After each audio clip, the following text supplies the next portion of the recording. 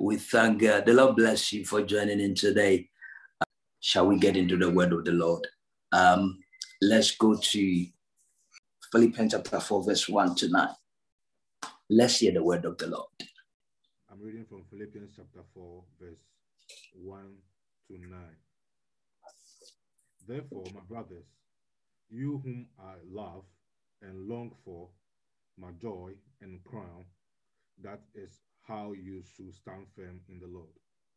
Dear friends, I plead with Eudia, and I plead with Synthesis to agree with each other in the Lord. Yes, and I ask you, loyal yoke fellow, help these women who have contended at my side in the cause of the gospel, along with Clement and the rest of my fellow workers, whose names are in the book of life. Rejoice in the Lord always. I will say it again, rejoice. Let your gentleness be evident at all. The Lord is near. Do not be anxious about anything, but in everything, by prayer and petition, with thanksgiving, present your requests to God. And the peace of God, which transcends all understanding, will guard your heart and your minds in Christ Jesus. Finally, brothers, whatever is true, whatever is noble, whatever is right, whatever is pure, whatever is lovely, whatever is admirable, if anything is excellent or praiseworthy, think about such things. Whatever you have learned or received or heard from me or seen in me, put it into practice, and the God of peace will be with you. Amen. Amen. The Lord bless you for such a wonderful reading. Thank you so much. The whole of this month, we have been dealing with the book of Philippians, that is Paul's writing to the church in Philippi. And with the writings of Paul, or the epistles of Paul to the church in Philippi, we have learned a lot of things through the word. I think last week, Thursday, we dealt with the concept of we being of one mind and of one heart, so long as the things of the kingdom of God is concerned. And this morning, I was just in prayer, meditating on the word of God. And there was one thing I just said to myself, that one day I will also meet Paul, and one day I will meet the apostles. And when I meet the apostles, a question I asked myself is that, what would they say about me? What would they give in recommendation of the things that we have done on earth? And I was just meditating on it. I was just thinking about it, that one day we will also meet the apostles. We will meet Peter. We will meet Stephen, and how they were murdered and they were martyred for the sake of the kingdom business. So in all that we do, this is one of the things that I just want us to be aware of, that our work for Christ and his kingdom work, our work for this kingdom business, it is not something that we should take it as a joke. It is not something that we should take it for granted, as we are increasing our knowledge in the things of God. And there is something that I want us to know with regards to Philippians chapter 4. That is, Apostle Paul is still continuing with the Christian doctrine. And when we talk about the Christian doctrine, we're talking about the instruction that the Lord, through his son Jesus Christ, which was given to the apostles, who were at that time disciples, and they became the convener, or they became the transporter of that instructions, of that, or that commandment of God, that through them, these commandments has also been made possible to us. And thank God, by grace and by great privilege, I have also been given the privilege to also minister the same word to you. So one of the things I want you to know about the gospel we preach is that it is a carried over word. And two things that were carried over. They heard the word from Jesus, that Jesus spoke the word, number one. And number two is that they saw his lifestyle. So it wasn't just a word they heard of Jesus. They heard the word and they also saw his lifestyle. That is the thing that he came to teach and to do. Many a time with the writings of Dr. Luke, who holds part of the book of Acts of the Apostles, and also all the writings of the book of Luke, and also the book of Hebrews. He was also there. You can see that many a time his introductory messages are about what Jesus came to teach and to do. And Dr. Luke was a physician. He was a medical doctor. In our days, we would say that he was a medical doctor by profession. So one of the things I want us to see here is that in Jesus' day, Jesus did not speak a word, as in writing a word for us, like a codified constitutional word for us to carry over to people. Many a time when you go to, maybe go to some countries, they have a constitution that is carried over, and the constitution governs the nation, or out of that constitution, everything, the finality, it deals with the finalities of all decisions and all actions of that nation. But without our Jesus Christ, he did not hand over a codified constitution to us.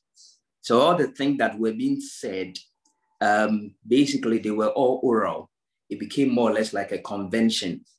So Jesus's words, the way we see Matthew, the way we see Mark, the way we see Luke, all these things were not written down. Or Jesus did not tell them, write them down, that it will be carried over. The reason was that they were more concerned about his second coming, which indeed it will come through, as theologians will say, parousia or eschatology. It will surely come true. That is the second coming of our Lord Jesus Christ. So what am I trying to say here today? That our gospel is not about what we will write to you. Our gospel is not basically about what we will instruct you through words for you to do. No, our gospel is a lifestyle. So Christianity is a lifestyle. Christianity is a lifestyle, a life that we portray. And how do we portray that kind of life? We portray that kind of life through the word of God, by believing in Jesus and by speaking his word wherever you find yourself. So that then becomes the Christian doctrine. So Christian doctrine is just a convention, that is a convention of instruction that has been given to us. So that is what I would like us to know when it comes to the things of God. And let me say this, that even with regards to the New Testament was given to the church 200 years ago. So the New Testament was not put together. The whole Bible that we see, it was not put together by, I would say it was not a conscious act of putting together that let's put these words together that it will be carried over to people. No, all these things were just a fragments, which even 200 years later, they began finding them by archaeological works. They started finding them in places. So most of the writings were not together. It was just people who were writing. So with Apostle Paul, even in the church in Philippi, he was just writing a letter to the church there to instruct them. So later on, over 200 years later, that is when they realized that, okay, we found this, so let's put this together. We found this from here, let's put this together. So that is what I would like us to know. Or even let me give a simple example, like Matthew, Mark, and Luke. The oldest book is not Matthew. The oldest book is Mark. So these are some of the things when it comes to the things of God. But what am I trying to arrive at? What I'm arriving at is that so that you will understand that Christianity is not, I am going to hear something and I leave. No, it becomes part of you. Christianity is a formation. It becomes part of you. For example, if someone is a British, you don't need to, the person doesn't need to tell you, I am British. If you look at the utterance of the person, if you look at how they behave, automatically you will know that this person is a British. If you look at me, Ghanaian, it doesn't matter how I try to preach a Britain accent, it will not work, you know. So these are some of the things that we have to know. So we get to know Christ, that Christ becomes a lifestyle. Our knowledge of God doesn't just become a hearsay, but it becomes a lifestyle that distinguishes us from all other religions. All other religions, it distinguishes us because our belief system is extremely different. So we see here that Apostle Paul describes them as the beloved. He said, my beloved and longed for brethren. So we have already known that Apostle Paul, when he was writing to the church in Philippi, he was in prison at that time. That is, he was housed in prison, like Julian Assange, who was housed in prison in the, I think, one of the embassies here. And so he was housed in prison. So being housed in prison, those of you who don't know Julian Assange, he was the CEO, I think, of WikiLeaks. So the same thing that happened to Julian Assange, that was the same thing that happened to Apostle Paul. And he was housed in prison. And he hears that the church in Philippi, he hears of the thing that was going through them, or the challenges that they were going through. So he had to write to them. Then he goes ahead to say that, my beloved and longed for brethren. So this tells you that it had been a long time, over 5 to 10 years, Apostle Paul had not seen them. So Apostle Paul was longing to see them. For example, I have been in Europe now, getting to 4 or 5 years. I really want to go to Ghana and see my church in Ghana. So I long to see them. I long to see the family. It's a long time I saw my mom, and I miss my mom so much. 75 years now. I want to go and see her. So I long to see. So I want you to know the intensity of how Apostle Paul was talking about. I want you to have a feel of how he was talking about. So he said that, my beloved and longed for brethren, my joy and my crown. So Apostle Paul, last time I was telling you that Apostle Paul, to his writings to the church in Philippi, it was a song of praise to them. And listen to how he addresses them. He said that the church in Philippi, you are my joy. The church in Philippi, you are my crown. The church in Philippi. So it tells you how he describes them, the words of appellation he gives to them. So it tells you that the pastor was writing to them in comfort. So as a family here, that I will also speak to the family in comfort. I will speak to the family in joy. I will speak to the family not with a disheartened heart. I will speak to the family not with a troubled heart. Always a pastor trying to solve problems and trying to solve challenges. So Apostle Paul was still praising them. It's like a son or like a daughter that is always doing what the family likes. Sometimes daddy hears his name or mommy hears his name or her name, and they are very happy. They don't bring challenge or they don't bring problems to home.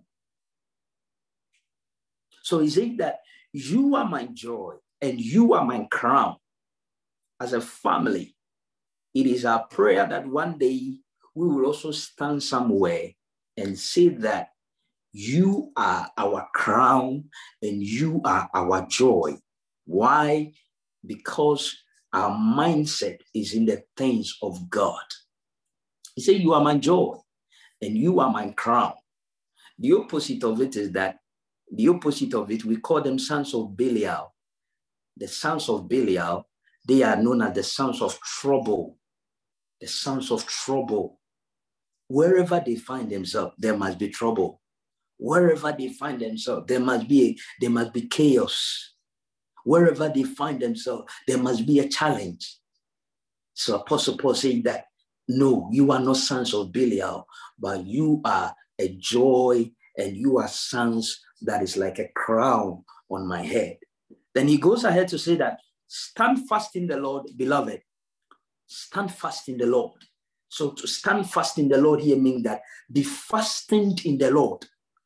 That is, let your peg be so fastened, like the way in a tent. If anyone has ever seen a tent before, we have a tent is supported by pegs. So they tie the thread or the rope to the peg so that when there is a storm, the tent will not break or the tent will not collapse. And the tent is held together by these pegs. So Apostle Paul said that be fastened in the Lord. So being fasting in the Lord means that I cannot promise you that your Christian journey will be all peaceful. I cannot promise you that your Christian journey will be all fruitful. But no matter what, the first Christian instruction, the first Christian doctrine that the Lord is giving to you and me this evening is that we need to be fastened in the Lord. We need to be fastened in the Lord, that whether good or bad, nothing will change my confession. That whether good or bad, nothing will change my knowledge, the love I have for God. Apostle Paul said that there is neither death, nor sickness, nor failure that will separate me from God. As some Christians, they only praise God when things are good. Then when you go to church, you see them dancing and jumping all over the place because, you know what, I've gotten the good news. But no, whether good news or bad news, he said that we need to be fastened in the Lord, that we will not change our confession, that we will not change our belief systems towards our God, whether good or bad. So we are fastened in the Lord like a peg. You are so fastened in the Lord. And that is what and this one, it comes, we call it, it's a self-act. You know, to be fasting in the Lord is a self-act. That is having a focused mindset where your mind is not, you are not in a state where it's like your mind is fickle, and a time when it's like, is it working good for me? If my feelings don't work right, if my feelings don't work good, it means that God is not there with me. No, Christianity, the Christian life is a life of faith. And when we talk about the life of faith means that Christ has bought me with a price. I don't care what people say about me. Christ has bought me with a price. I don't care what I go through. Christ has bought me with a price, and I am reconciled with God through Christ. So that is what I believe.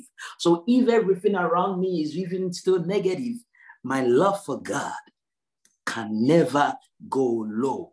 So that is what Apostle Paul is telling us. He says that stand fast in the Lord, my beloved. Then he goes ahead to say, verse 2. He says, I implore Euodia and Syntyche. I implore Euodia and Syntyche to be of the same mind. And Euodia and Syntyche in the Bible, I want you to look at your Bible very well. They were women apostles. They were the female apostles in the church in Philippi. So if anyone says that women cannot preach, they don't know what they are talking about.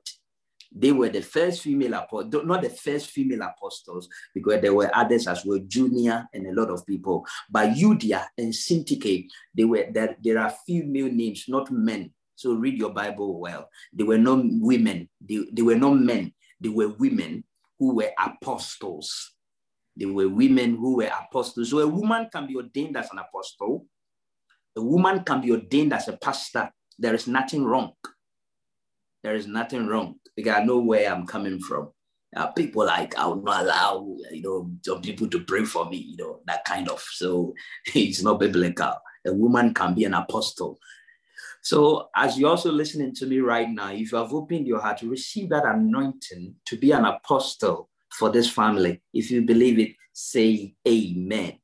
Amen. So he goes ahead to say that I implore Euodia and Syntyche to be of the same mind. At that time, Euodia and Syntyche, they were having Euodia and Syntyche, they were having a bit of battle.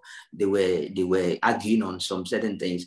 Bible scholars did not come out with the exact thing that they were arguing about, but we could see that there was a contention between Apostle Euodia and Apostle Syntyche.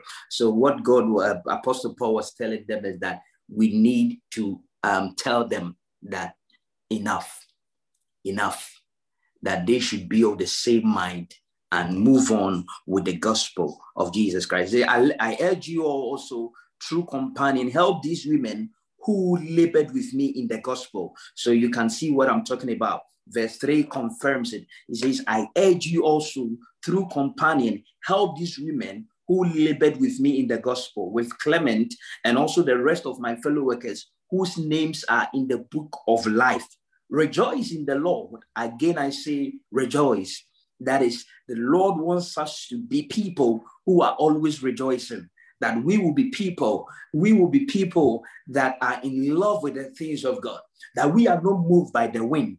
We are not moved by the precepts of this world. He says that be rejoicing. And what do we mean by rejoicing? Rejoicing here means that the word of the Lord over my life is sure and amen. The word of the Lord over my life is true and amen. That there is nothing that can move the word of God. I don't serve God because of what I see in my physical realm. I don't serve God because of what people tell me. I don't serve God because of what I experience. But I serve God because he is the author and the finisher of my faith. Amen. So he says that rejoice in the Lord. Rejoice tonight. The Lord says, I should tell you, rejoice, rejoice. His word is true. His word does not fail. So if you're a Christian and you are listening to me, or if you are listening to me right now and you are thinking that, you know what, my Christian life is here. I feel that my Christian life is here. You know, I need to get here. Then 2 months later, you see yourself here. Then all of a sudden, boom, you come down. Oh, I think my Christian life is going up and down. No. The Christian doesn't move by feelings. The Christian moves by faith. I want to repeat this. The Christian doesn't move by feelings. The Christian moves by faith. And faith here means that, what is faith? Faith here means that Christ has died for me. Christ has died for me, and that is it. And let me tell you one secret here. This is a mystery. When I talk about the death of Jesus Christ on earth for you and me, his death has paid your past sins. His death has paid for your future sins. And his death has paid for your present sin. Yes. His death has paid everything. His death has paid every curse, every sickness has been blotted out because of his death on the cross. Because the Bible says that cursed is anything that is hanged on the tree. So Christ was cursed for your sake. Christ was cursed for you and me, that my curse will be taken away. Yes. So the Christian doesn't need 21 days fasting and prayers to be holy. That is not true. The Christian doesn't need a barrel of anointing oil to be poured on his life to be holy. No, it is not true. The Christian is someone who believes that Jesus Christ has paid for his weaknesses. Jesus Christ has paid for his failures. Jesus Christ has paid for all his sins. Even the one that you do consciously, know for sure that Jesus Christ has paid for it. Yes, that is his work on the cross for us. So he goes ahead to say that since I know this, what am I meant to do? I am meant to rejoice that you are not cursed. I am meant to rejoice that I am not a failure. I am meant to rejoice that I am not someone that is disadvantaged. I am meant to rejoice no matter where, whoever, or wherever I find myself. God says, I should tell you that you need to rejoice. And why do we rejoice? We rejoice in the Lord. And why do we rejoice in the Lord? Because we have that redemption. There is redemption. There is freedom. We have independence. We have our greatest freedom. I remember one time in the year 1957, which was just a camouflage anyway, that Ghana had independence. And I could see that the people were rejoicing that, hey, we have independence. Or the day United Kingdom had Brexit, you could see they exited the European Union. You could see the joy because we are not out of every instructions and dominions. We are out of them. Now we have our freedom. So it tells you that everybody needs freedom in his life. Everybody needs freedom from entanglements and a lot of instructional orders. So that is what Christianity is about. Until you come to this realization that you are free, that you have the redemption, you are free. You are free. So a Christian will not be there thinking about Satan. That is none of your business. That is none of you, because you are free. You are free. And that is how we rejoice. So when we come to the church, the people that are so sad, the people that are not happy, I do counseling a lot. And you see those who are not happy, those who are sad, those who are feeling so dejected is the people that are in the church. Why? Because they don't know their redemption in Christ Jesus. So if I see that I am entangled by sickness, I'm entangled by failure, then I am making his death on the cross of no effect. So Apostle Paul said that rejoice in the Lord. Tonight, I want you to rejoice. Amen. Whether you have £1 million or you don't have £1 million in your pocket, rejoice. Whether a whole lot of debt is on you, rejoice. That is what he's saying for you. He is paying, he has paid all the debts for us. And he goes ahead to say that let your gentleness be known to all men.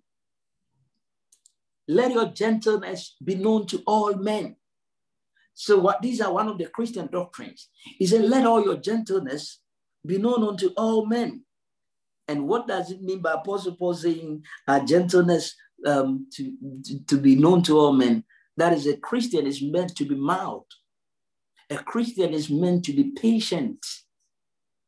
We are meant to be patient towards each other. We are meant to be mild towards the world. So a Christian does not go, as for me, No, a Christian is meant to be patient and mild. A Christian is meant to be kind and moderate. A Christian is meant to be meek. A Christian is meant to be very gentle. So the Greek word that was used there is known as epikaisis. Epikaisis means that to be mild, to be patient, to be moderate, to be kind towards each other. He said, let your gentleness be made known unto all men. Let your gentleness be made known unto all men. So sometimes when I listen to most of our African preachers, it's like I was listening to a preacher one of these days, and it's like, if you do this, I will close your blessings. I'm like, you are not a man of God. You are a juju man of God. It's not from God. No matter what, he said that our gentleness, our mildness, our kindness. So we portray, we demonstrate mildness.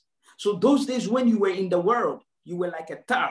You know what? As for me, if you come to me, I'm a thug, like, that kind of thug life, Yes, that's what I'm talking about. If you dare me, I will dare you. You dare me and see. If you dare me, I will dare you. Oh, why are we acting like we are spiritual? Let's talk now. So if you dare me, so the Christian is meant to be mild.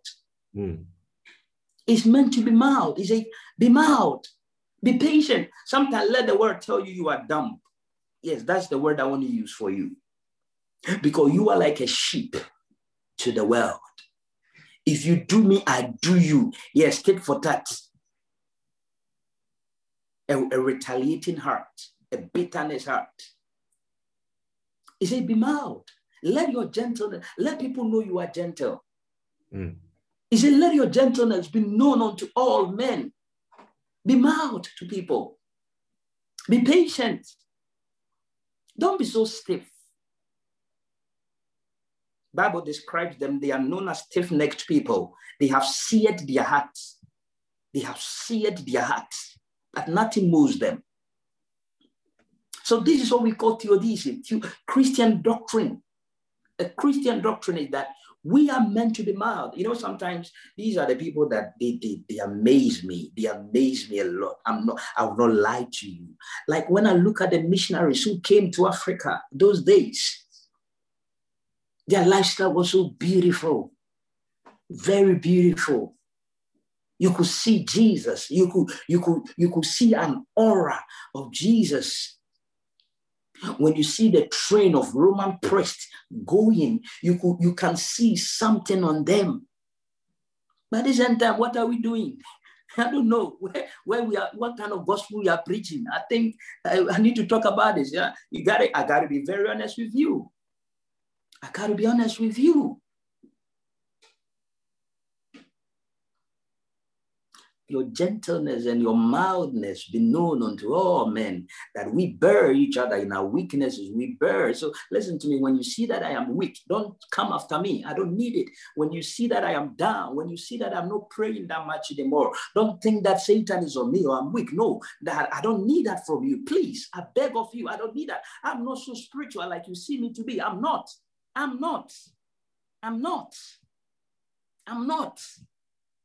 So we bear each other in gentleness. Don't be too Mr. Righteous, Sister Righteous. I don't need that.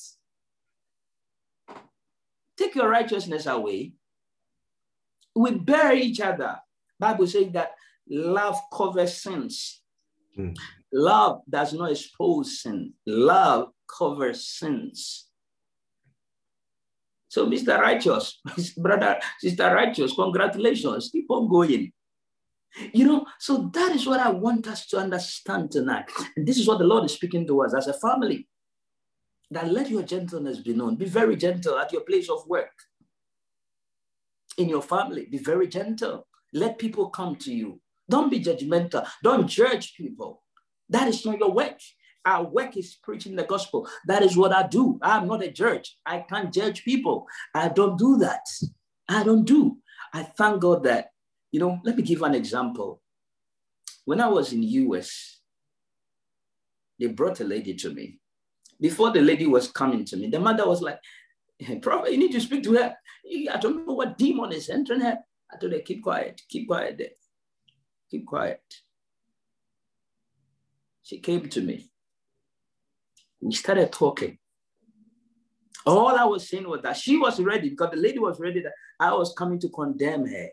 All I was telling her was that Jesus loves you. Jesus loves you. And she told me, are you sure? I said, yes. Jesus loves you. And that day till now, from 2015 till now, the lady who had announced to her family that maybe if you are in that, I'm not condemning you. The lady who had announced to her family that she was a lesbian, from that day till I'm telling you, renounced that mindset that I am no more because of the love I have for Jesus. Until now, that testimony is in Florida. What am I saying here? We are not in a position to judge the world. That is not our work. But we are in a position to bear each other in love. Whether the person is a Muslim, whether the person does not believe in your God. Sometimes you go to some certain places among the Christians, because he's not part of my church. He's no more my friend. It's not because you go to, especially some African countries where you can see two churches fighting, two pastors, and they are fighting. What kind of Bible are we preaching? So he said that let your gentleness, epikaisis means that your gentleness, your mildness, your patience be known to men. I know sometimes we can run our mouth like Pepe and all that, but just be gentle. Just be gentle. God is interested in that. Yeah. Be gentle. Be very gentle. Yeah. Let your children know you are very gentle. Yes.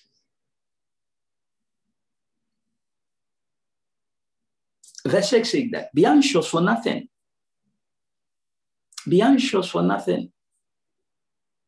The reason why sometimes you are so agitated is that you are very anxious. You feel insecure. What is going to happen? What is going to happen?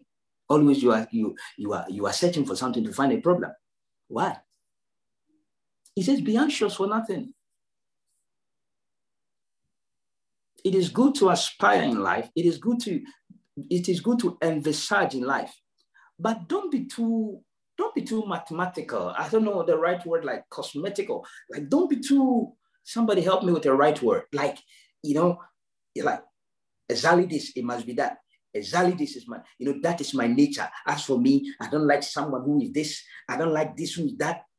Say that, be anxious for nothing. Strict. Perfectionists. Yes, very strict. Perfectionists. He said, be anxious for nothing. So when all these things are not fulfilled, anxiety begins to set in and out, in and out, in and out, in and out. You become very anxious. Apostle Paul said that be anxious for nothing. And he says, in everything by prayer. In everything by prayer and supplication with thanksgiving. Let your request be made known unto God. And the peace of God, which surpasses all understanding, will guard your hearts and your mind through Christ Jesus. Then, as I'm bringing my word to a close, verse number 8, he teaches them. So now Apostle Paul teaches them how to pray. He says, even if there is a problem, maybe like, I want my husband to be like this. I want my boyfriend to be like that. There are some people, they think they can change people. You are wasting your time. Anyway, I'll talk to that later. So when it doesn't happen like that, he says the next thing you do is that pray. Pray. Pray. Pray. Pray for the person. Pray. Stop talking and pray. Pray. And he says, how do you pray? He said that, what kind of prayer Apostle Paul is teaching us? He's not saying that, oh, God, change my husband. God, change my boyfriend. God, change my wife. No, he's not saying that. He said that pray. Thank you, Lord. He said, pray with thanksgiving. Thank you, Lord, for changing this person for your glory. Thank you, Lord, for changing this person's heart for your glory. In the name of Jesus. It says with prayer and thanksgiving, know the difference. That is a prayer that is influxed with thanksgiving. So this is an instruction, a prayer that is influxed with thanksgiving. Let your requests be made known unto God, and the peace of God, which surpasses understanding, so guard your heart. The last verse, he says, finally, brethren, that which is true, that which is noble, if there is anything that is just, whatever things are just, whatever things are pure, whatever things are lovely, whatever things are of good report, if there is anything that is of virtue, if there is anything that is of praiseworthy, meditate on these things. Meditate on these things. Meditate on these things. Last time I gave you the Hebrew name for meditation. That is Haggah. Haggah means that you mutter with your mouth. You mutter. You speak silently with your mouth. He said that meditate on these things. What is Apostle Paul trying to tell us? Apostle Paul knows the power of the mind. He knows the power of the mind. The mind and the heart becomes a repository of the things we go through. We all store things within us. You can't limit the mind. Sometimes you wake up and you are angry, or you remember 20 years time what happened to you. But Apostle Paul said that now you need to limit your thinking. He said, limit it. And where should your thinking be focused on? Not on your weaknesses. He says, focus on things that are true. That is the Christian, your thinking should be focused on things that are true. What are things that are true? Jesus died for me. He rose for me. He will come back. That is it. It is true. We don't doubt it. Is it that things that are noble? What are things that are noble in your world, in your knowledge of God? What are the things that are noble? Apostle Paul says that let us focus on these things. When we talk about noble things, honorable things in your family, in your nation, let's talk about honorable things. I don't want to know about your failures. I don't want to know about how somebody has lost something, about how somebody has failed. I want to know about things that are honorable. So Apostle Paul said that our thinking should be that.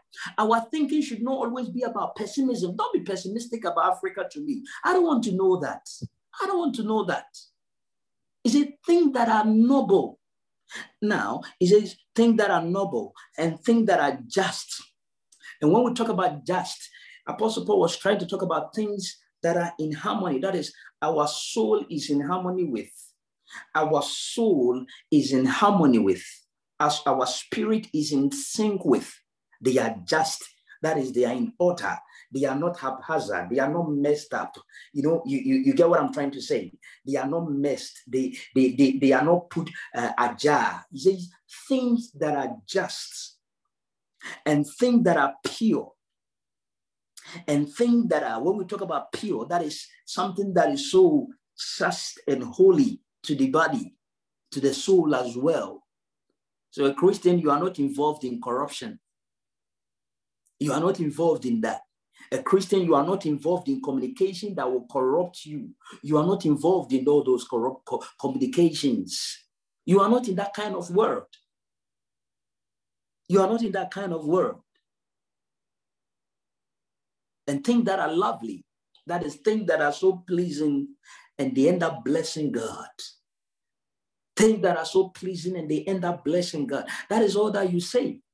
Oh, I can hear of Brother Roger doing this to the name of the Lord. I can hear of Sister Connie doing these things to the name of the Lord. I can hear of Brother Edward doing these things to the name of the Lord. I can hear of Sister Deborah doing these things to the name of the Lord. I can hear of Sister V doing these things to the name of the Lord.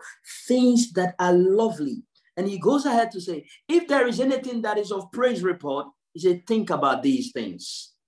If there is of anything that will give us praise report, he said, think about these things. I am ending my message today. And Apostle Paul said that this is where we now need to limit our thinking to these 5 instructions through things, noble things, just things, pure things, lovely things, and things that are of good reports. Apostle Paul said that this is where our thinking should be limited to. Especially those of you who do project work, maybe when you are writing your project work for during your final year in university, you are presented with a broad problem, but you limit it to, you skew your project to a certain location. So Apostle Paul said that there are a lot of things in this world, but limit your thinking. Limit your thinking to just these things. Praise report, lovely report, things that are noble, things that are true. This is where my thinking is. So I don't care about who does what or who does that. All I know is that everything that we are doing brings praise to the name of our Lord Jesus Christ. The Lord bless you as we continue to increase in the knowledge of God. Can you say this after me if you can? Say after me, dear Lord Jesus, I thank you today. I thank you today for dying on the cross for me. For dying on the cross for me. I believe today. I believe today that you rose for my sake. That you rose for my sake. And in you. And in you. All things are working for my good. Are working for my good. I am a vessel of your glory. I am a vessel of your glory. In this age. In this age. And the ages to come. And the ages to come. Thank you, Jesus. Thank you, Jesus. For making me. For making me. Your representative. Your representative. On earth. On earth. In Jesus' name. In Jesus' name. Let all the saints say amen. Amen. The Lord bless you. I love you all. The grace of our Lord Jesus Christ, the love of God, and the sweet fellowship of the Holy Spirit be with us now and forevermore. Amen.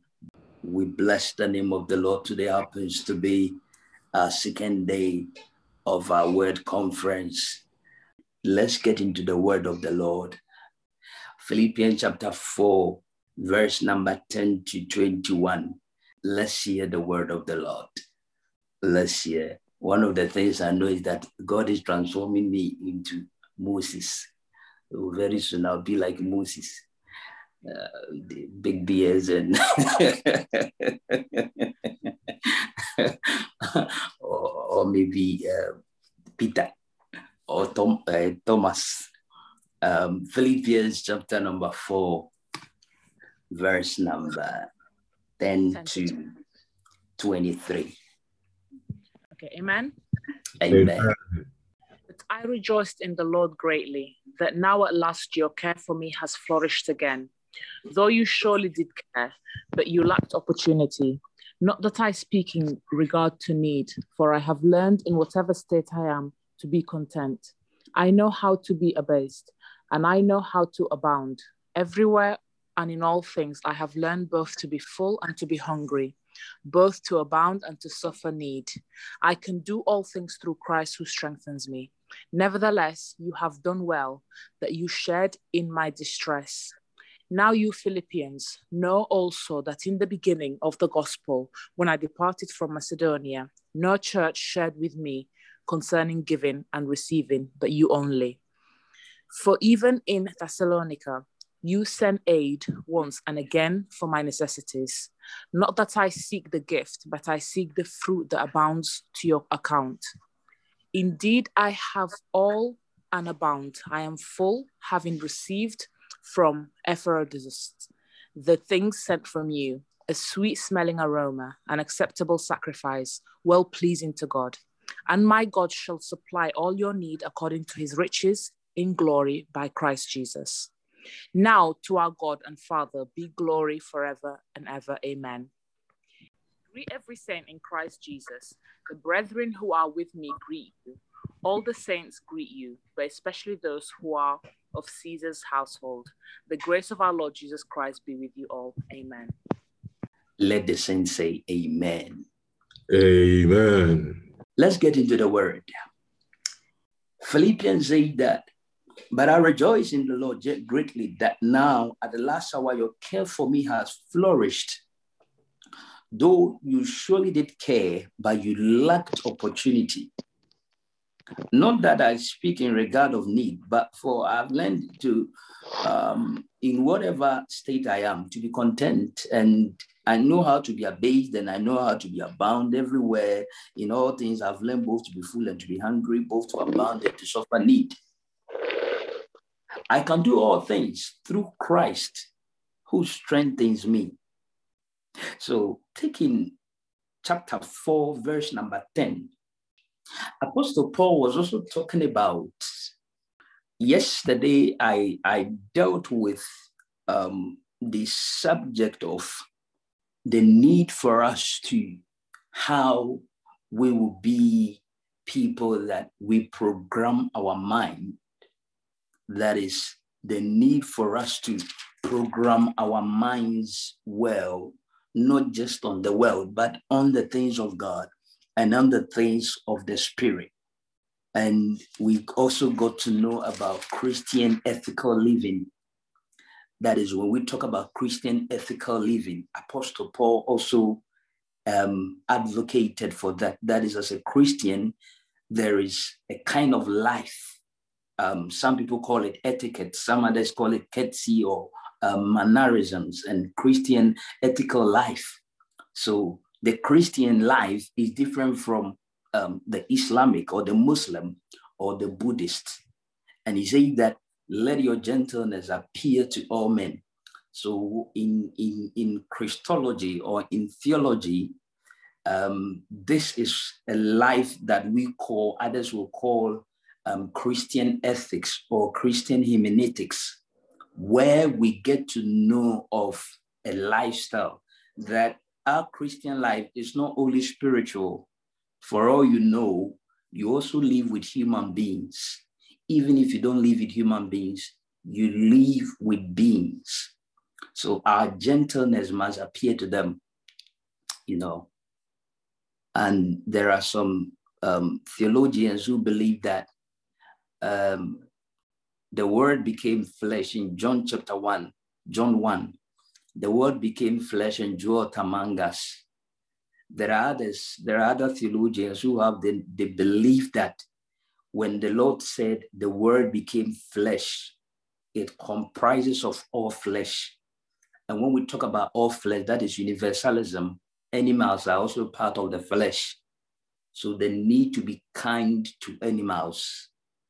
One time I was watching Facebook and I saw a pastor hold someone, or a pastor, whoever, hold an owl. And the pastor was very happy that a demon has entered the owl and was ready to kill the owl. That, you know, how we treat. I want you to understand where I'm coming from, because I know the context of people I'm speaking to. Sometimes when you see a spider, in the name of Jesus, blood of Jesus, hey, they have come here.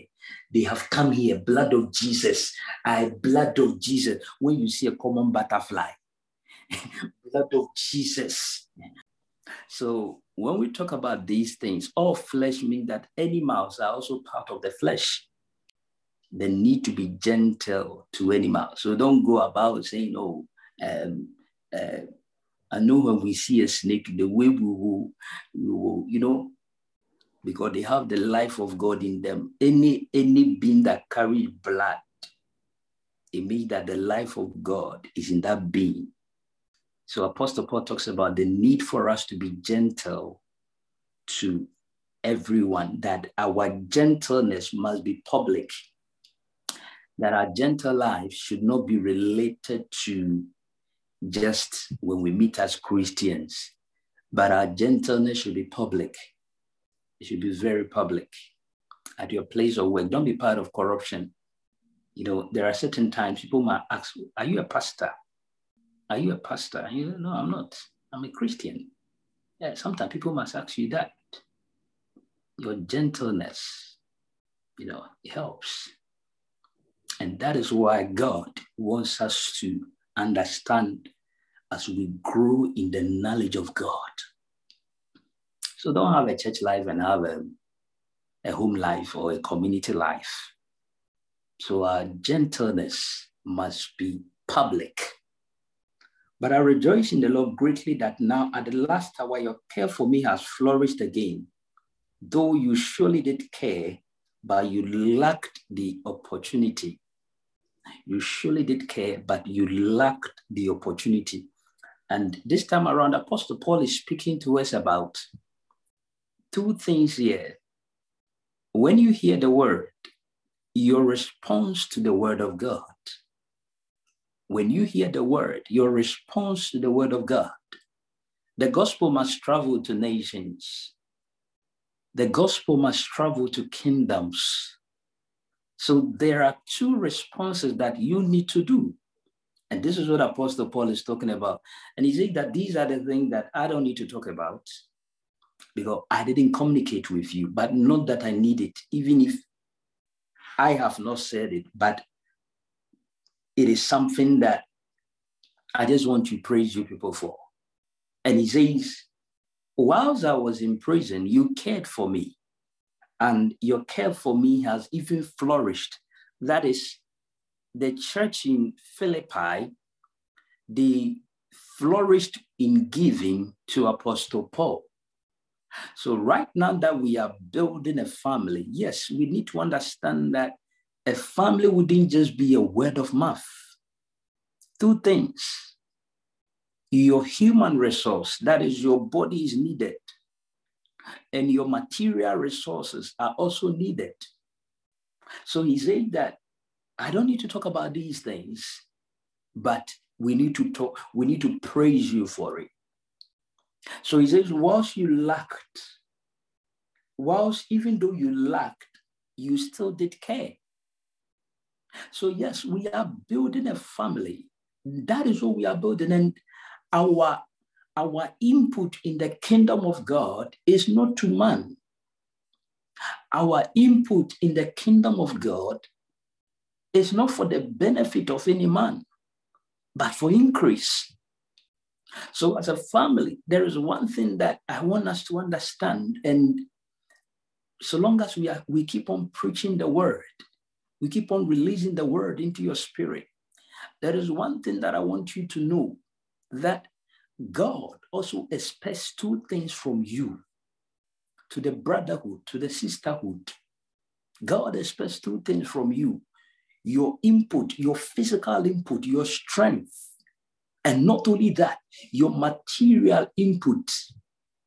And when it happens like that, these are the things that we call such a person that they are need conscious. So it is not just about I come to listen to preaching and I go, but after the preaching, ask yourself, how is this work surviving? The workers, how is this work surviving? And how can I sustain this work, assuming everybody leaves this work? How can I sustain this work that it will go further? Have you thought about that? Or many a time we are like, because maybe the proliferation of messages and all that. So, humility. Every message I come to preach to you, it's not a joke. I don't just sleep and wake up, humility, that I get messages for you. No. I spend time a lot. I sacrifice by prayer. I sacrifice sometimes I sacrifice my family for you. Yes. And that is the part I'm doing. I'm not saying come and feed me. Paul says, I'm enough. I'm cool. I have more than enough. But how can we all come together? If we say we are building a university, I don't think we are waiting for the Prime Minister of the United Kingdom to come and give us huge amount of money. No, we're going to do it ourselves. And one of the amazing things the church in Philippi did was that they gave not because they had. Apostle Paul said that you lacked the opportunity. You lacked. It might be possible that when Apostle Paul was writing to them, they had also experienced that economic crunch, because in those days it was purely an agrarian period, that is a period of agriculture. And during those periods of agriculture, modern mechanisms of farming in terms of using huge machines to farm, like for irrigational purposes and plowing and tilling the land, wasn't very common at that time, which most of them, especially in those areas like Greece at that time, the Grecian era, they relied mostly on gods. So whenever a rain happens, they think it's a god that gave them a rain. If a rain doesn't happen, like certain part of Africa, we will experience a bounty farming or a bounty harvest when there is a certain kind of rain. I remember a friend of mine who was doing his PhD, went to certain part of the northern part of Ghana, and he asked the person he was working on how they can increase their agricultural input or agricultural harvest at that time, their stocks. And the young man at that time told him that because the gods are not sending rain. So the guy was shocked. He said, in 2016, you still believe in a God that will send you a rain? Wow. He was shocked. So many a time when we are this part of the world, don't think that everything is cool. There are a lot of people, their approach to things are extremely different. So that is how they were. So it means that when Apostle Paul was writing to them, they might have experienced an economic crunch because maybe they didn't have a bounty harvest. But he said that even in the midst of that, thank God now we are in the coronavirus season where everybody's language is, oh, now business is bad, business is bad, business has spoiled, business has spoiled, business is not going on well.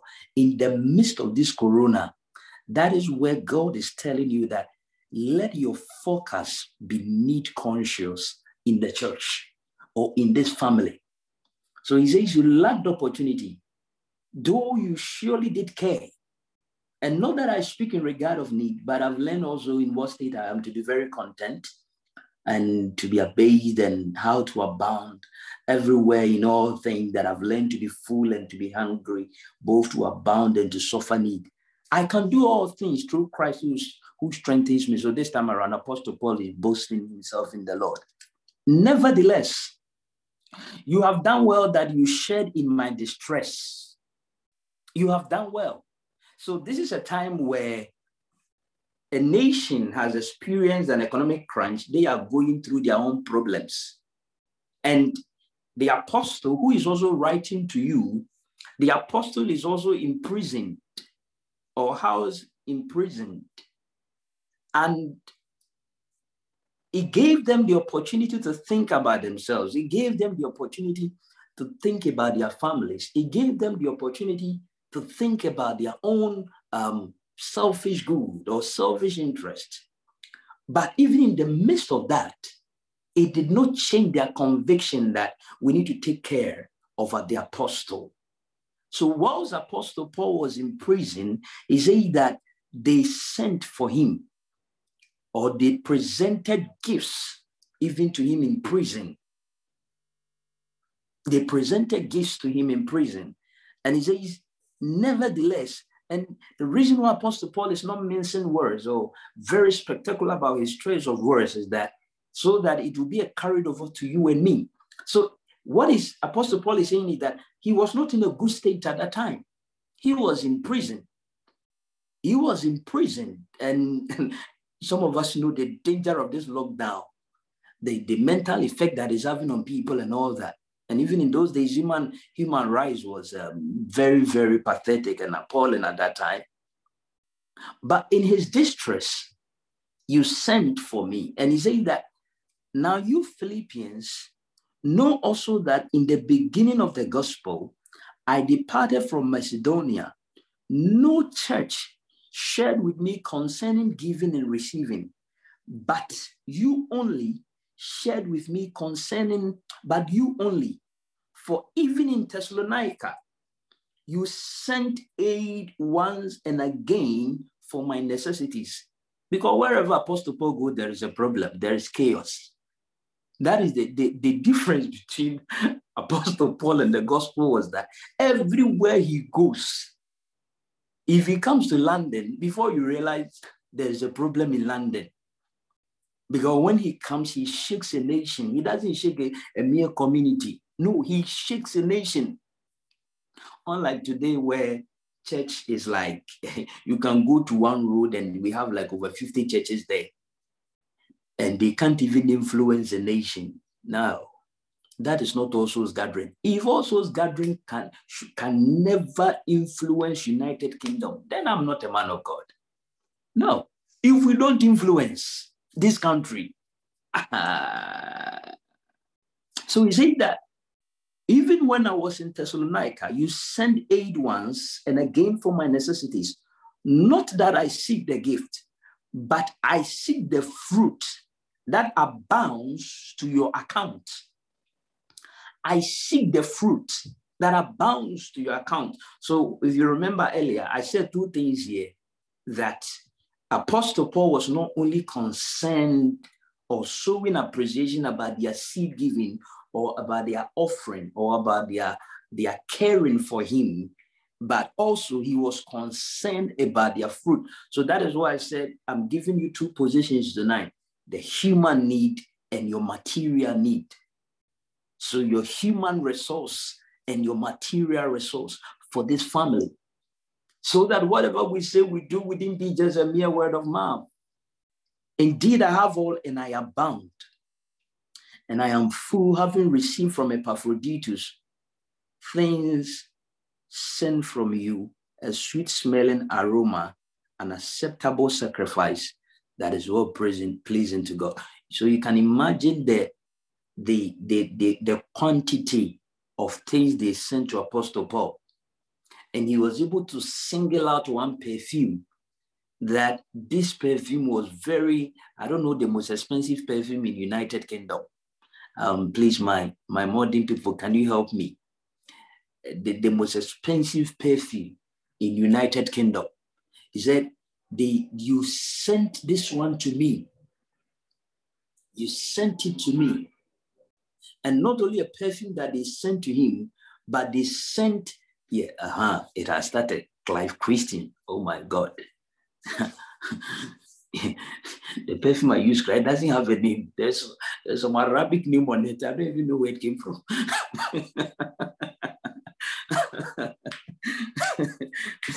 So he said that you gave all things to me, that we have all come together in the love of God. We have all come together in the praise of God, in building this work. And the perfume, he singled it out and said, this is what pleasing to God. Verse 19. So Apostle Paul didn't say it is pleasing to me. So your input in this family is not pleasing to any man of God or any person. He says it is pleasing to God. That is, Apostle Paul takes himself out of it. So one of the things I want us to understand is that we going forward, that we have been implanted with the knowledge of what can I do for this family? Brother Edward in Ghana, Sister Connie, Minister Patricia, Brother Roger, Sister Vivian, Brother Raymond. What can I do? Sister Rhoda, Lady Rachel. What can I do for the kingdom? What can I do? What is it that nobody has ever done? What is it that nobody has ever done? Not like people are continuing, not like people are doing it and we are coming to continue. No, church is not like that. If we are still doing what everyone is doing, then there is no need for us to be preaching. So tonight, I want to unveil certain things to your spirit. What are the things that I can do? And God is speaking to you right now. Not that we're doing it because we want God to bless us. No, that is not the topic here. I've always stood against, if people say I give to God and because I give to God, he blessed me. I don't believe in that. It is not biblical. But we give out of love. That I'm giving to him because he loved me, and I'm just giving my little as my love offering to him, or as my love seed to God.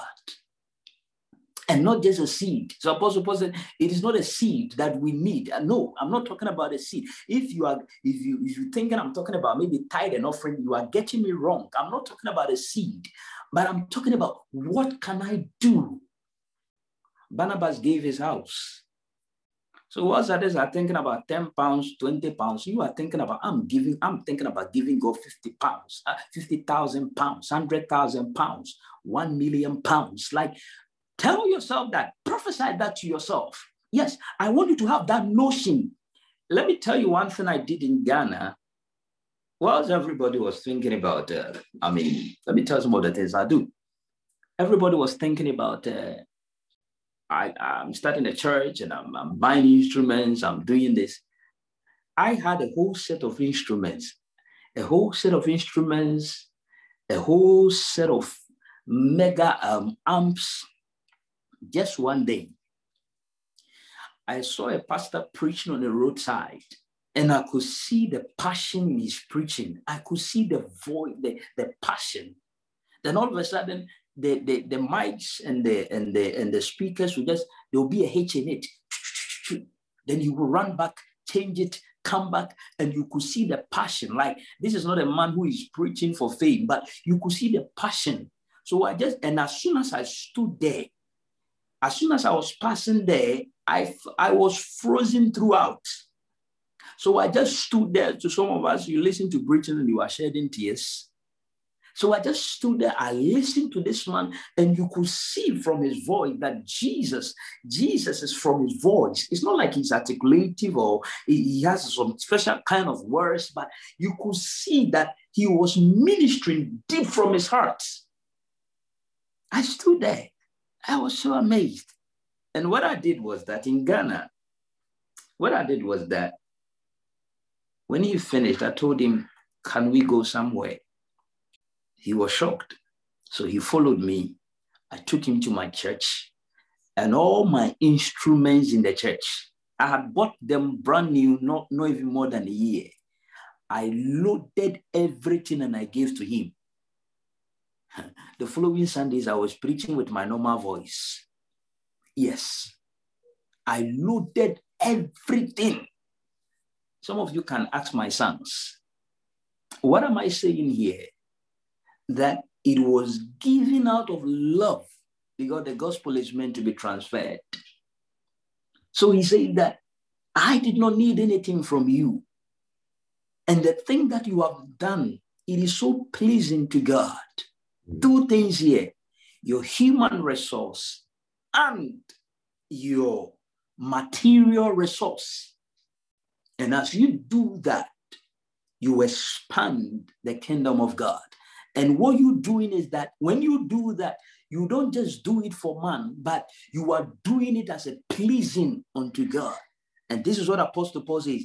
And now he goes ahead to say, verse 19, and my God shall supply all your needs according to his riches in glory by Christ Jesus. I know many a time people like quoting that place, but it came with a condition. Philippians 4:19 comes with a condition because the church was need conscious. And that is where I want you to go. You know, we become need conscious. And sometimes it's not about giving 1 million to God or giving 100 million to God. No, if you do that, you're getting it wrong. I'm talking about where there is a special need, like you will be there, the Joseph of Arimathea. To some of us who don't know of Joseph of Arimathea, he was a very rich guy. And when Jesus died, had it not been Joseph of Arimathea, Jesus would have been thrown away. His body would have been thrown away. But because he was a very wealthy guy and a noble man, when Jesus died, he requested for the body of Jesus from Pilate at that time. So you could see that the man was a help within that moment in time. So ask yourself that, what can I do? What is it that I see? Not like, oh, in this family, you see a problem, you see a hole somewhere, and you are just watching it. You don't talk, you are just watching, or you either lambast it or criticize it. But have you asked yourself, am I solving it? So I'm not centering on money, or I'm not centering on just giving a certain kind of seal. And a lot of people miss their blessing because their main motive is that, oh, I give my tithe, oh, I give my offering. It is wrong. The question is that, what am I doing to solve a need in this family? Tonight, as I'm bringing my word to a close, he goes ahead to say that, greet every saint in Christ Jesus. The brethren who are with me also greet you. And all the saints greet you. Can you imagine the brethren who are with me, a man in prison, and people are with him in prison? How many of us can be with a pastor when things are going bad? I mean, from where we are coming from, to say, oh no, now the pastor is not praying much. You know, the pastor's anointing has gone down. All saints greet you, especially those who are of the house of Caesar. And let me say this last word. I know my time is up, but let me say this last word, we close. He said that all the saints greet you. And I want you to take notice of this word for me, please. He says all the saints greet you, especially those in the household of Caesar.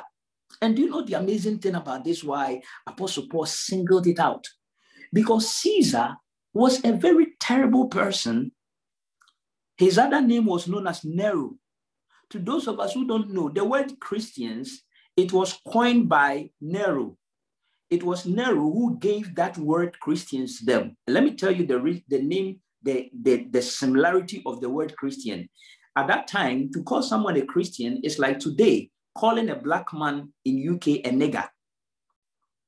Because Christians at that time, our name was not known as Christians. We were known as people of the way. Because of the time, I can't go through Bible with you.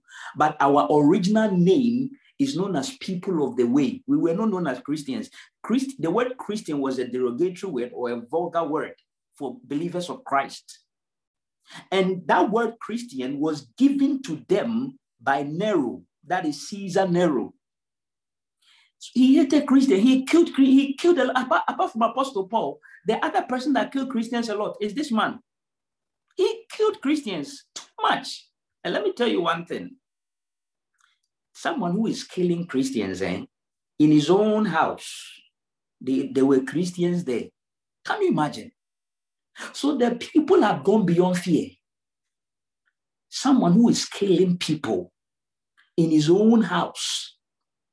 So this is the people that they were sending their greetings to the church in Philippi, that even if you people are going through problems, there is a problem. We are under a terrible leader, but we are still serving Christ. You haven't got an excuse. You know that, right? You haven't got an excuse. One day, you know what, right now, you know what I'm wishing for right now? One day I'll meet Apostle Paul and I'll meet all the apostles, and they will tell me, oh, he's faithful servant. That is all that I'm looking for. That when you came to London, you didn't waste your time. The Lord bless you. Say this verse after me. In the name of Jesus, all the days of my life, I will serve in the house of the Lord. In the name of Jesus, I am a need-conscious person for the kingdom business. In Jesus' mighty name. Are you ready to solve a need in the family? The Lord bless you as you do it. So, shall we get into the word of the Lord? Shall we get into our Bible? The book of Philippians, chapter number 1, verse 27 to 28. Amen. Amen. Philippians chapter 1, verse 27 to 28. Only let your conduct be worthy of the gospel of Christ, so that whether I come and see you or am absent, I may hear of your affairs, that you stand fast in one spirit, with one mind, striving together for the faith of the gospel, and not in any way terrified by your adversaries, which is to them a proof of perdition, but to you of salvation from God. Amen. Praise the Lord. Say this after me, that I am born of God and I am full of the Spirit of God. And in these end times, God has ordained me by his Spirit to bring to pass greater things that the world has not seen before. In the name of Jesus Christ. The saints say amen. One of the things that I want to unveil to us here is the Christian life, or life in general, has always not been where I found myself last year. That is the same place that I must be in this year. So in our Christian journey as well, the Lord also employs us with regards to that. To some of you who saw my starting even in United Kingdom, you can see that there has been a great shift. Sometimes to shift comes with a lot of things. It comes with a whole lot of mental conflicts. Whether you believe it will happen or it didn't happen.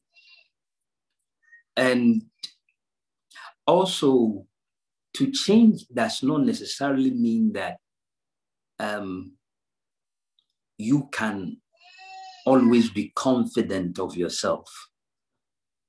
For example, sometimes when let me give you some of the mental conflicts that I have, because Jesus had the same thing. Many a time when the Bible says that he was full of the Holy Spirit, when he got baptized, he was led into to the wilderness to be tempted of the devil. At that time, according to the synoptics, that is in Matthew and Mark and Luke, I think they recorded it. And they talked about Jesus being tempted of the devil. It is not the devil who came to tempt him. So let's understand that. When you watch your films, you see a snake that is moving with Jesus Christ. And when Jesus shouted at him, leave, then the snake left. I don't know if anybody has watched some of the Jesus films before.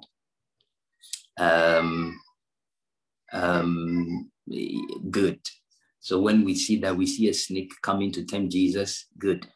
So one of the things we need to understand, it was not Satan who came to tempt Jesus, because at that time, they didn't have exact words to explain things.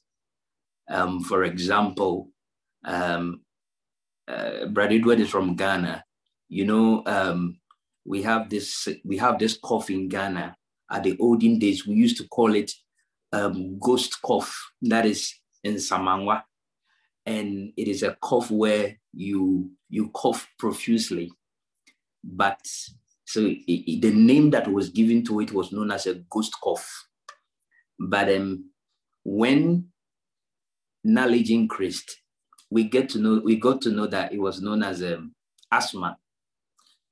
And many a time, people who were having this word is very difficult for me to mention. Is this schizophrenic or something? Someone who's schizophrenic? I don't know if I'm mentioning it well. Please, can someone help me? Is this schizophrenia or something? So, British people, help the Ghanaian man now. I'm in the middle of the sea. So, you know, all these, whenever someone gets these situation where the person begins to have hallucinations and all that, the British people are hidden. British people. Oh. So one of the things that happens here is you begin to hallucinate. And whenever some of these things do happen, people begin to say that you are demon possessed. But when it comes to now, knowledge has increased. People have found solutions to all these things, like names for them and how they can be solved. But in those days, anything that happened that they didn't have exact name for it, they gave it a demonic name. So whether Satan has schizophrenia, good. I think I'm correct, schizophrenic, good. So I thought you clap for me. If you don't give me fans, I'll give fans myself. Santa Apostle Power.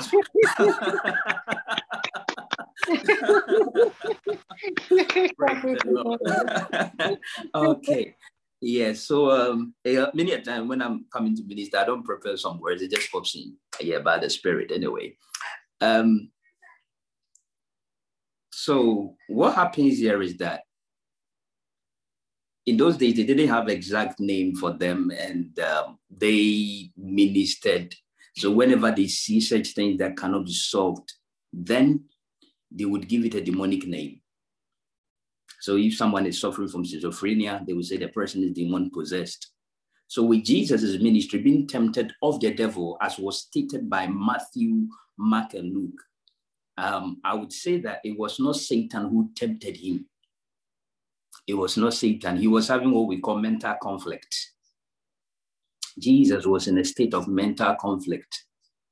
So he wasn't tempted by the devil. Satan did not come to him to tempt him. Let's understand that. Because sometimes we limit God and we make Satan huge, you know, especially in African communities. We limit God and we make Satan huge. So yes, sometimes, personally, maybe when I'm coming to preach or when I finish preaching, I do get mental conflicts as well. That, are you sure your people liked your message? Are you sure it went well? Are you sure tomorrow they will come back? You know, so these are the questions that this one, they are mental, not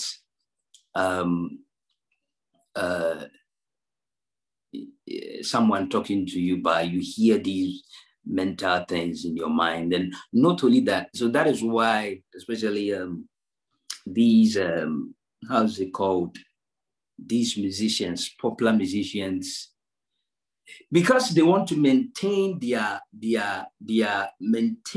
audience, they want to maintain their fans. They have to always do what their fans like, not what they like. Let's see the difference here. So if maybe a musician comes out with one song for one album or a single hit, the mindset is that what next hit can I come with? So everything that I have to do to make my next release a hit, that it can also get over a million audience, I need to do that. So these are some of the things that sometimes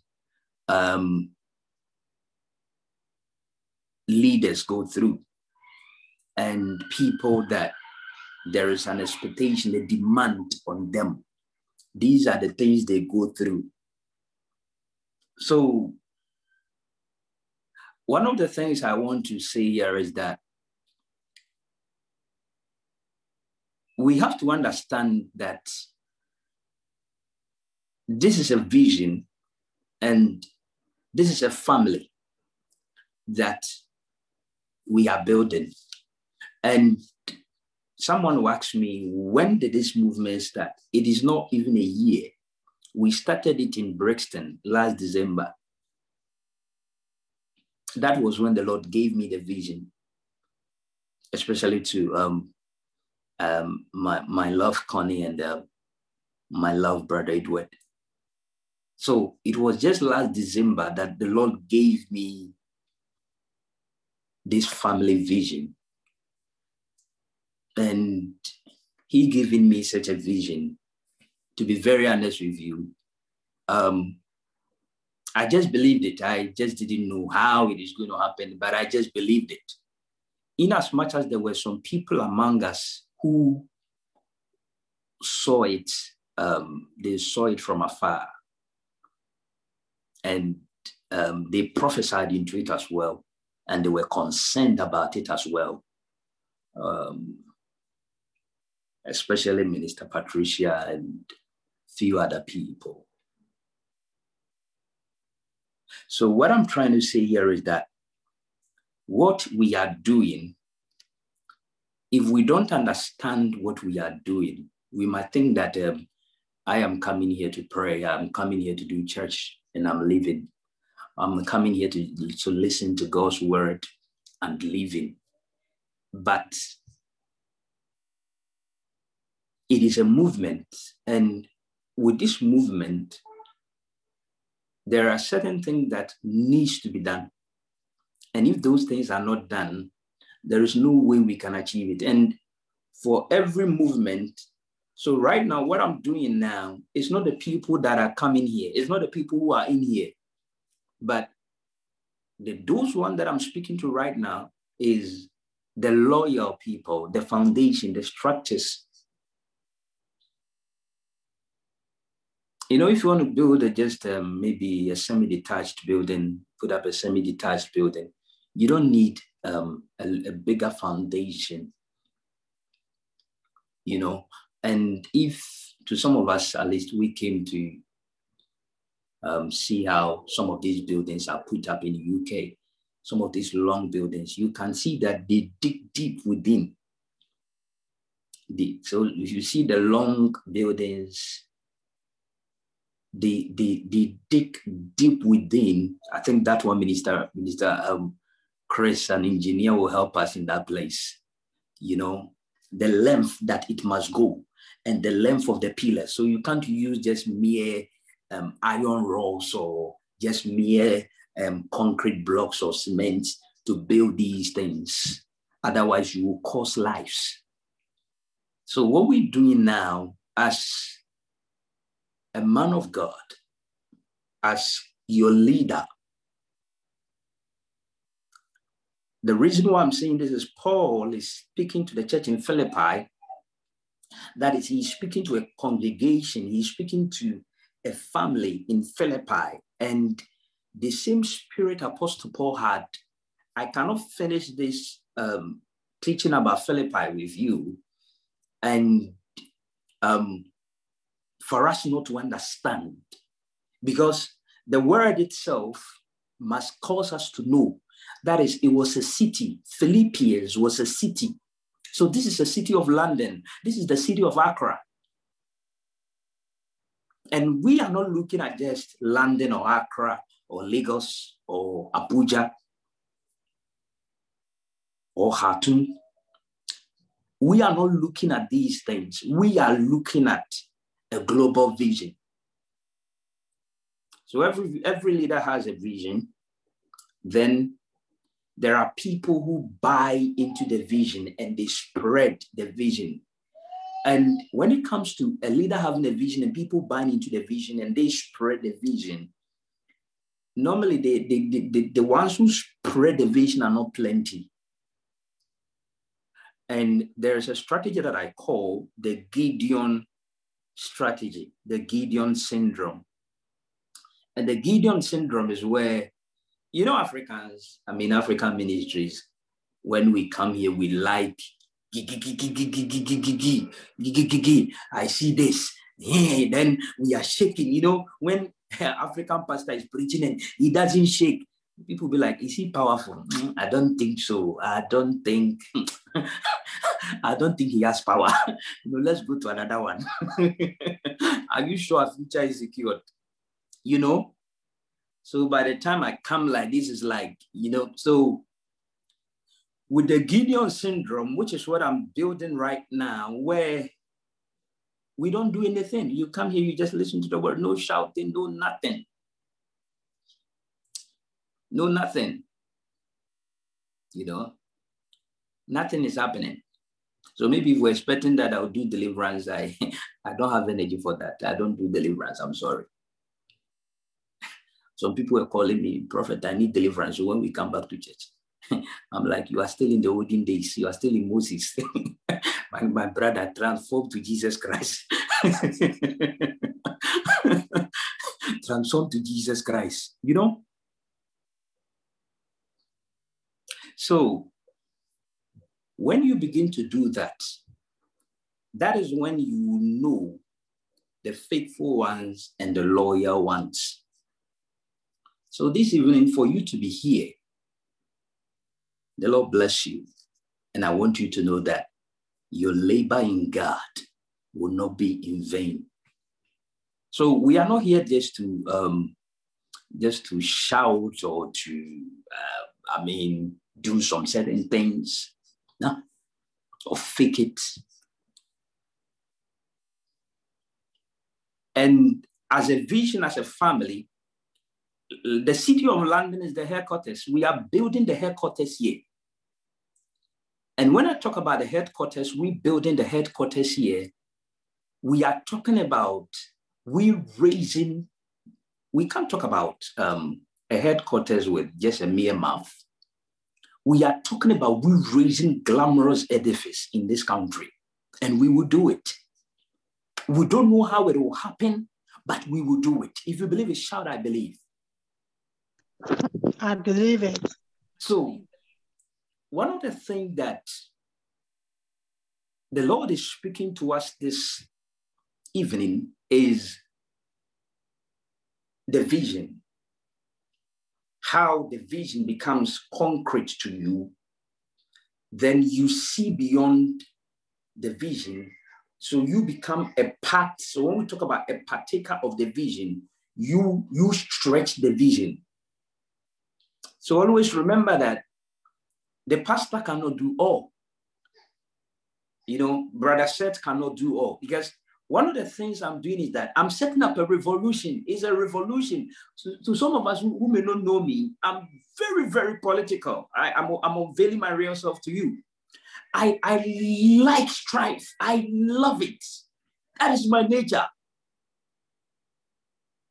I've never, if you know the heart that is in me, I've never believed in a no. But thank God our radicalism is in Christ Jesus. Our radicalism is in Christ Jesus.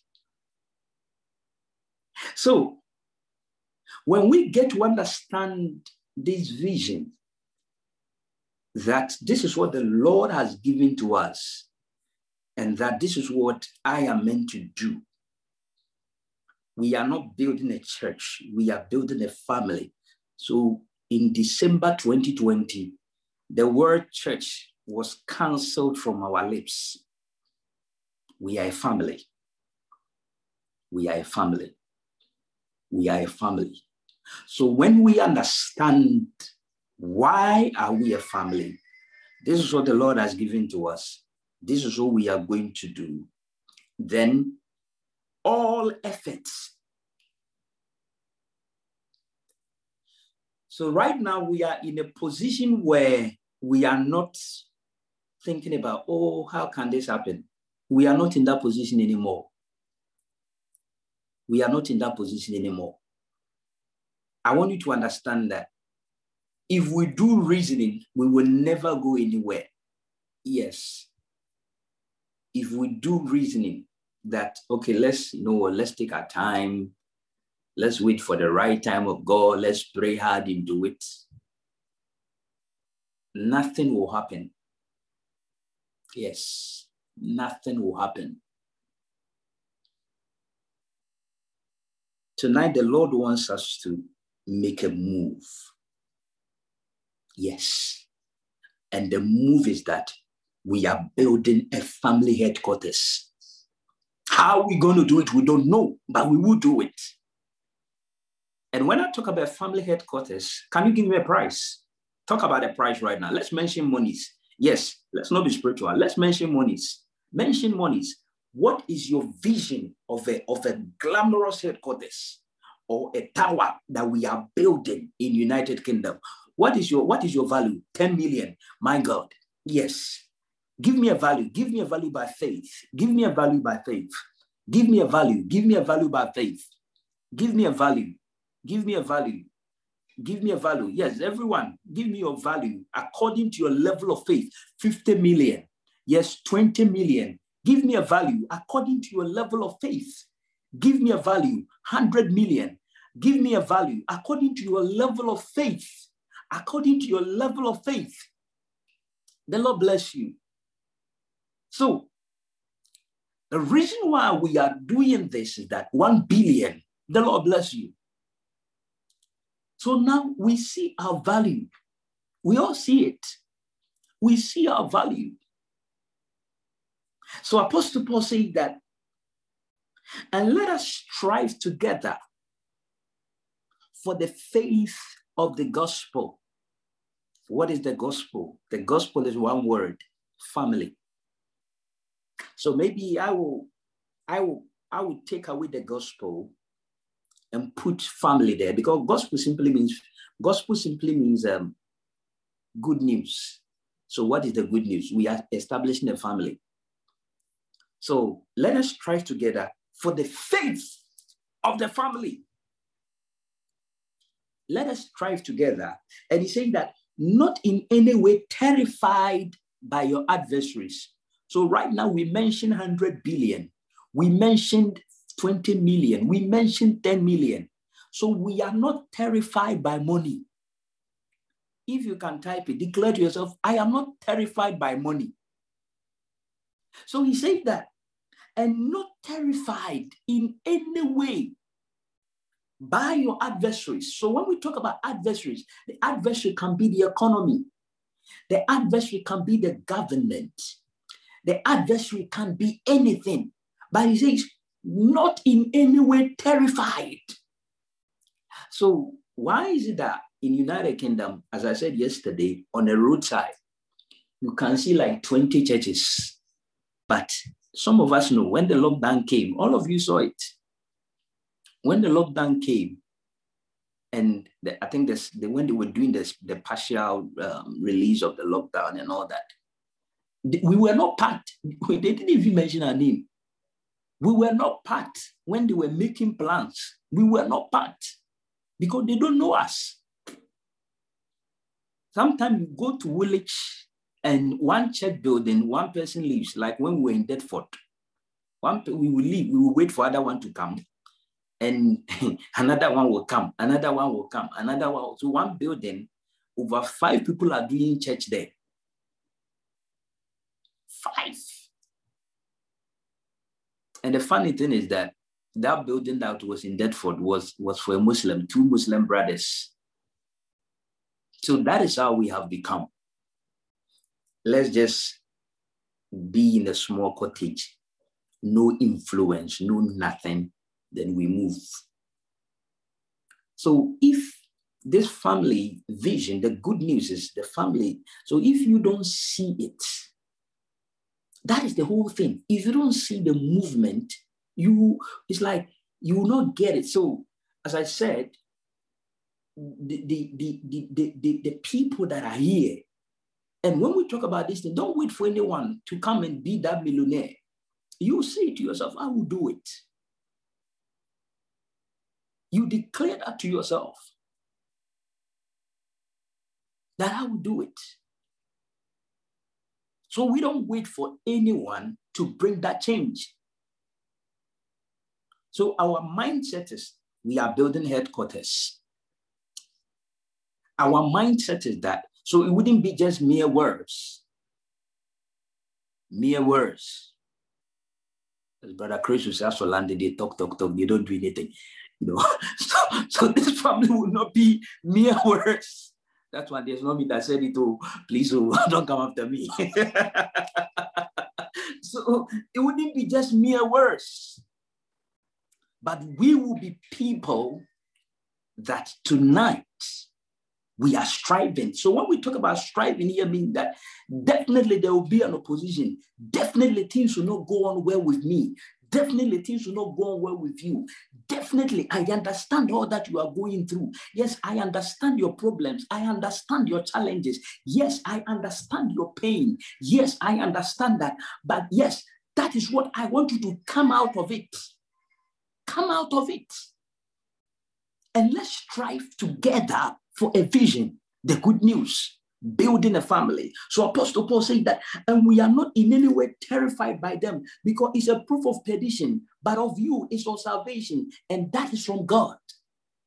So we know for sure, he says, unto them is a proof of perdition. And when we talk about perdition here, Apostle Paul talks about people that are just wasting time, and they are ready to waste your time. They are ready to waste our resources. They are ready to oppose us.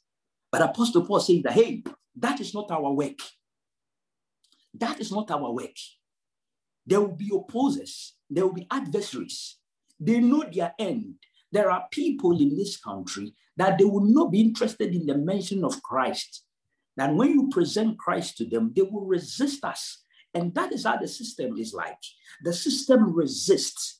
The system has been, to some of us, you don't know it, but I'm telling you today, the system has been created in such a way that it builds fear in people. Fear. So all that my ancestors are fighting for is that they will put themselves in, let me not offend some of us here.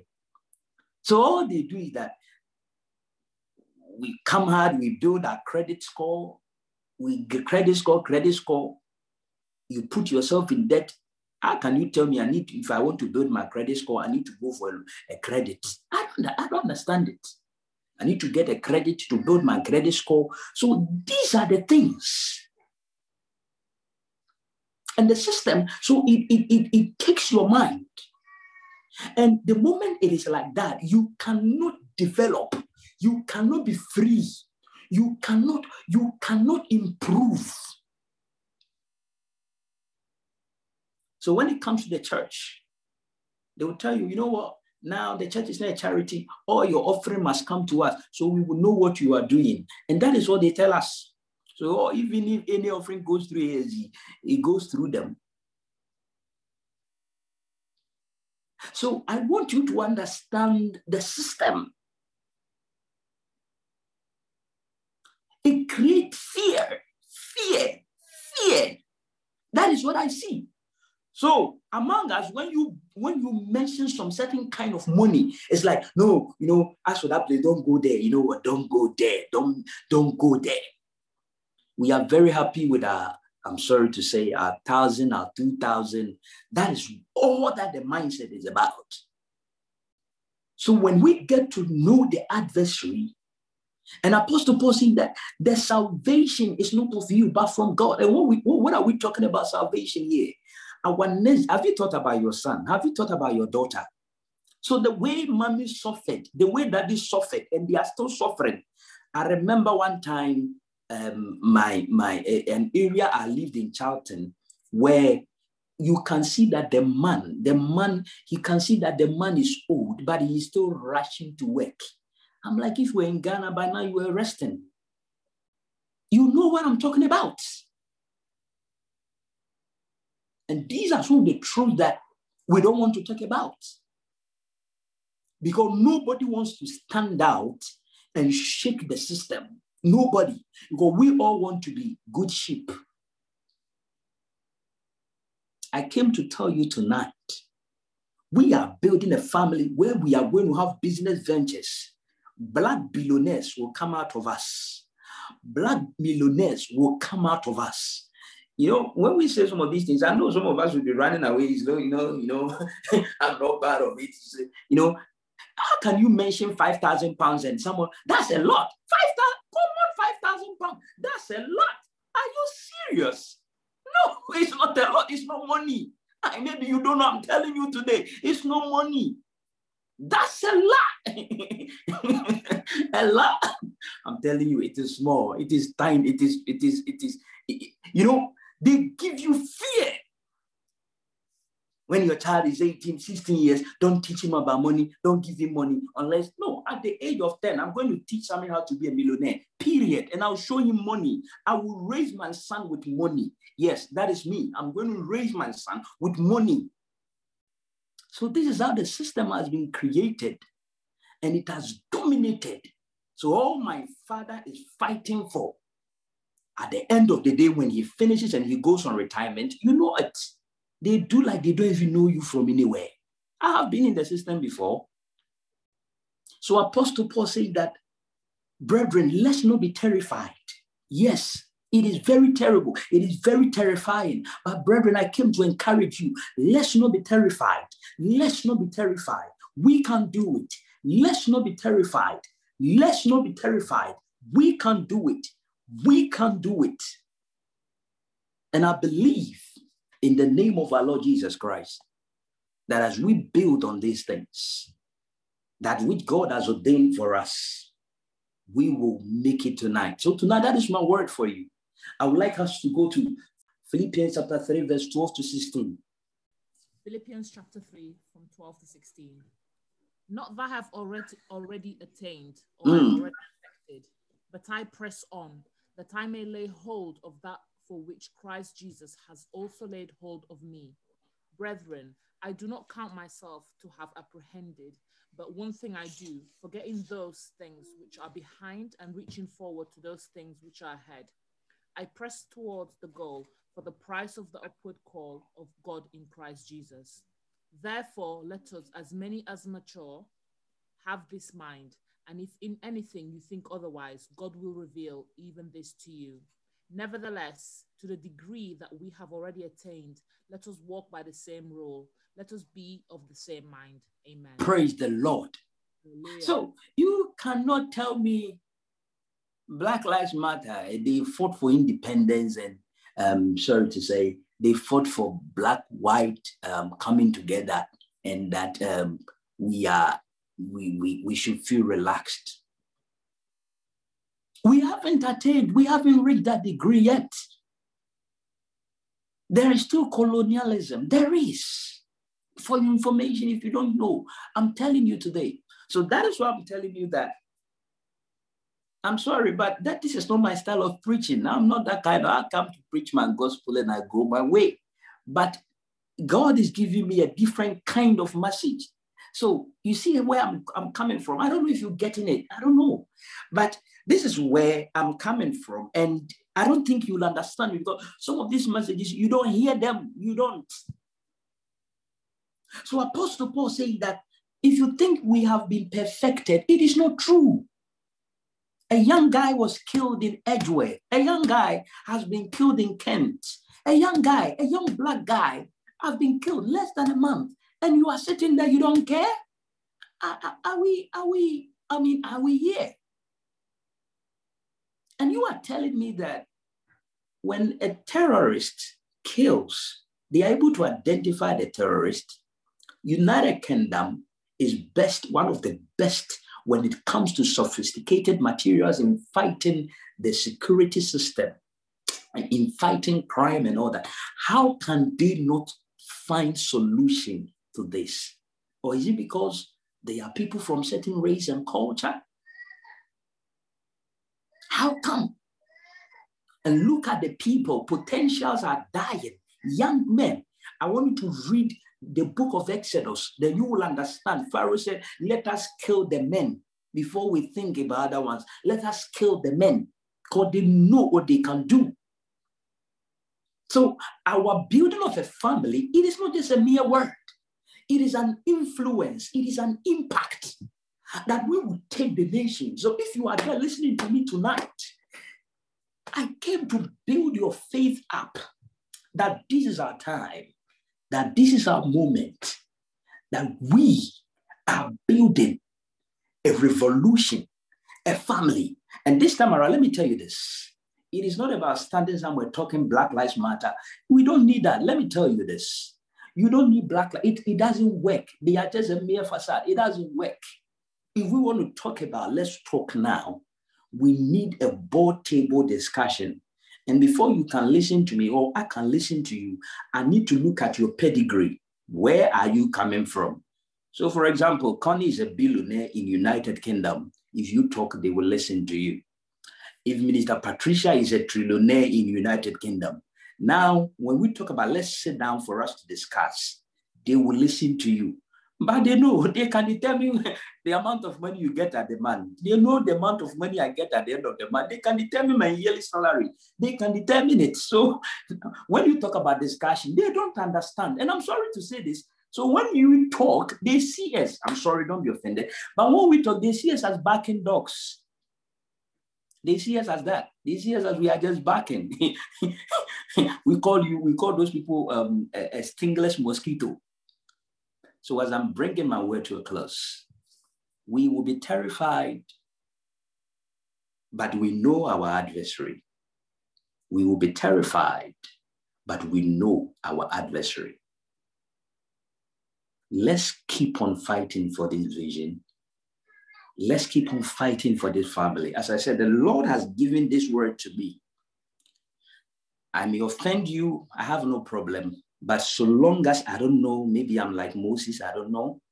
But so long as he has said it, I will speak it out. As I said, personally, to some people who know me, I am that kind of person who is like, I mind my business. I'm that kind of person. Yes. I stayed with my landlord and there were many times he would come and ask, are you there? I can stay with you for like 24 hours and I'm not talking.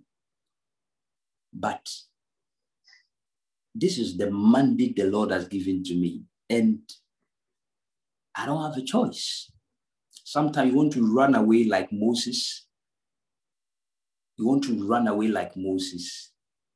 But still the Lord, I'm like, give it to some people, not me. So tonight, that is what I want us to understand. We have got adversaries.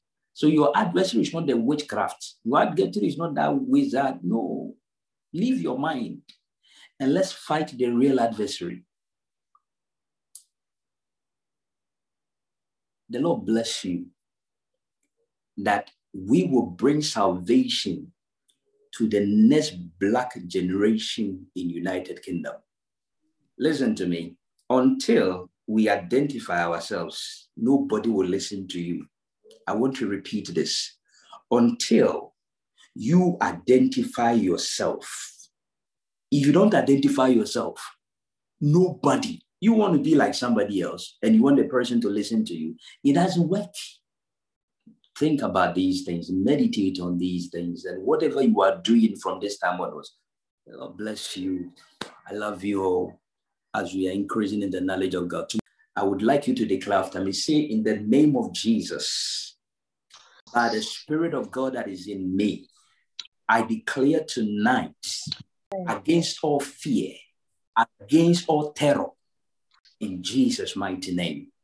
I am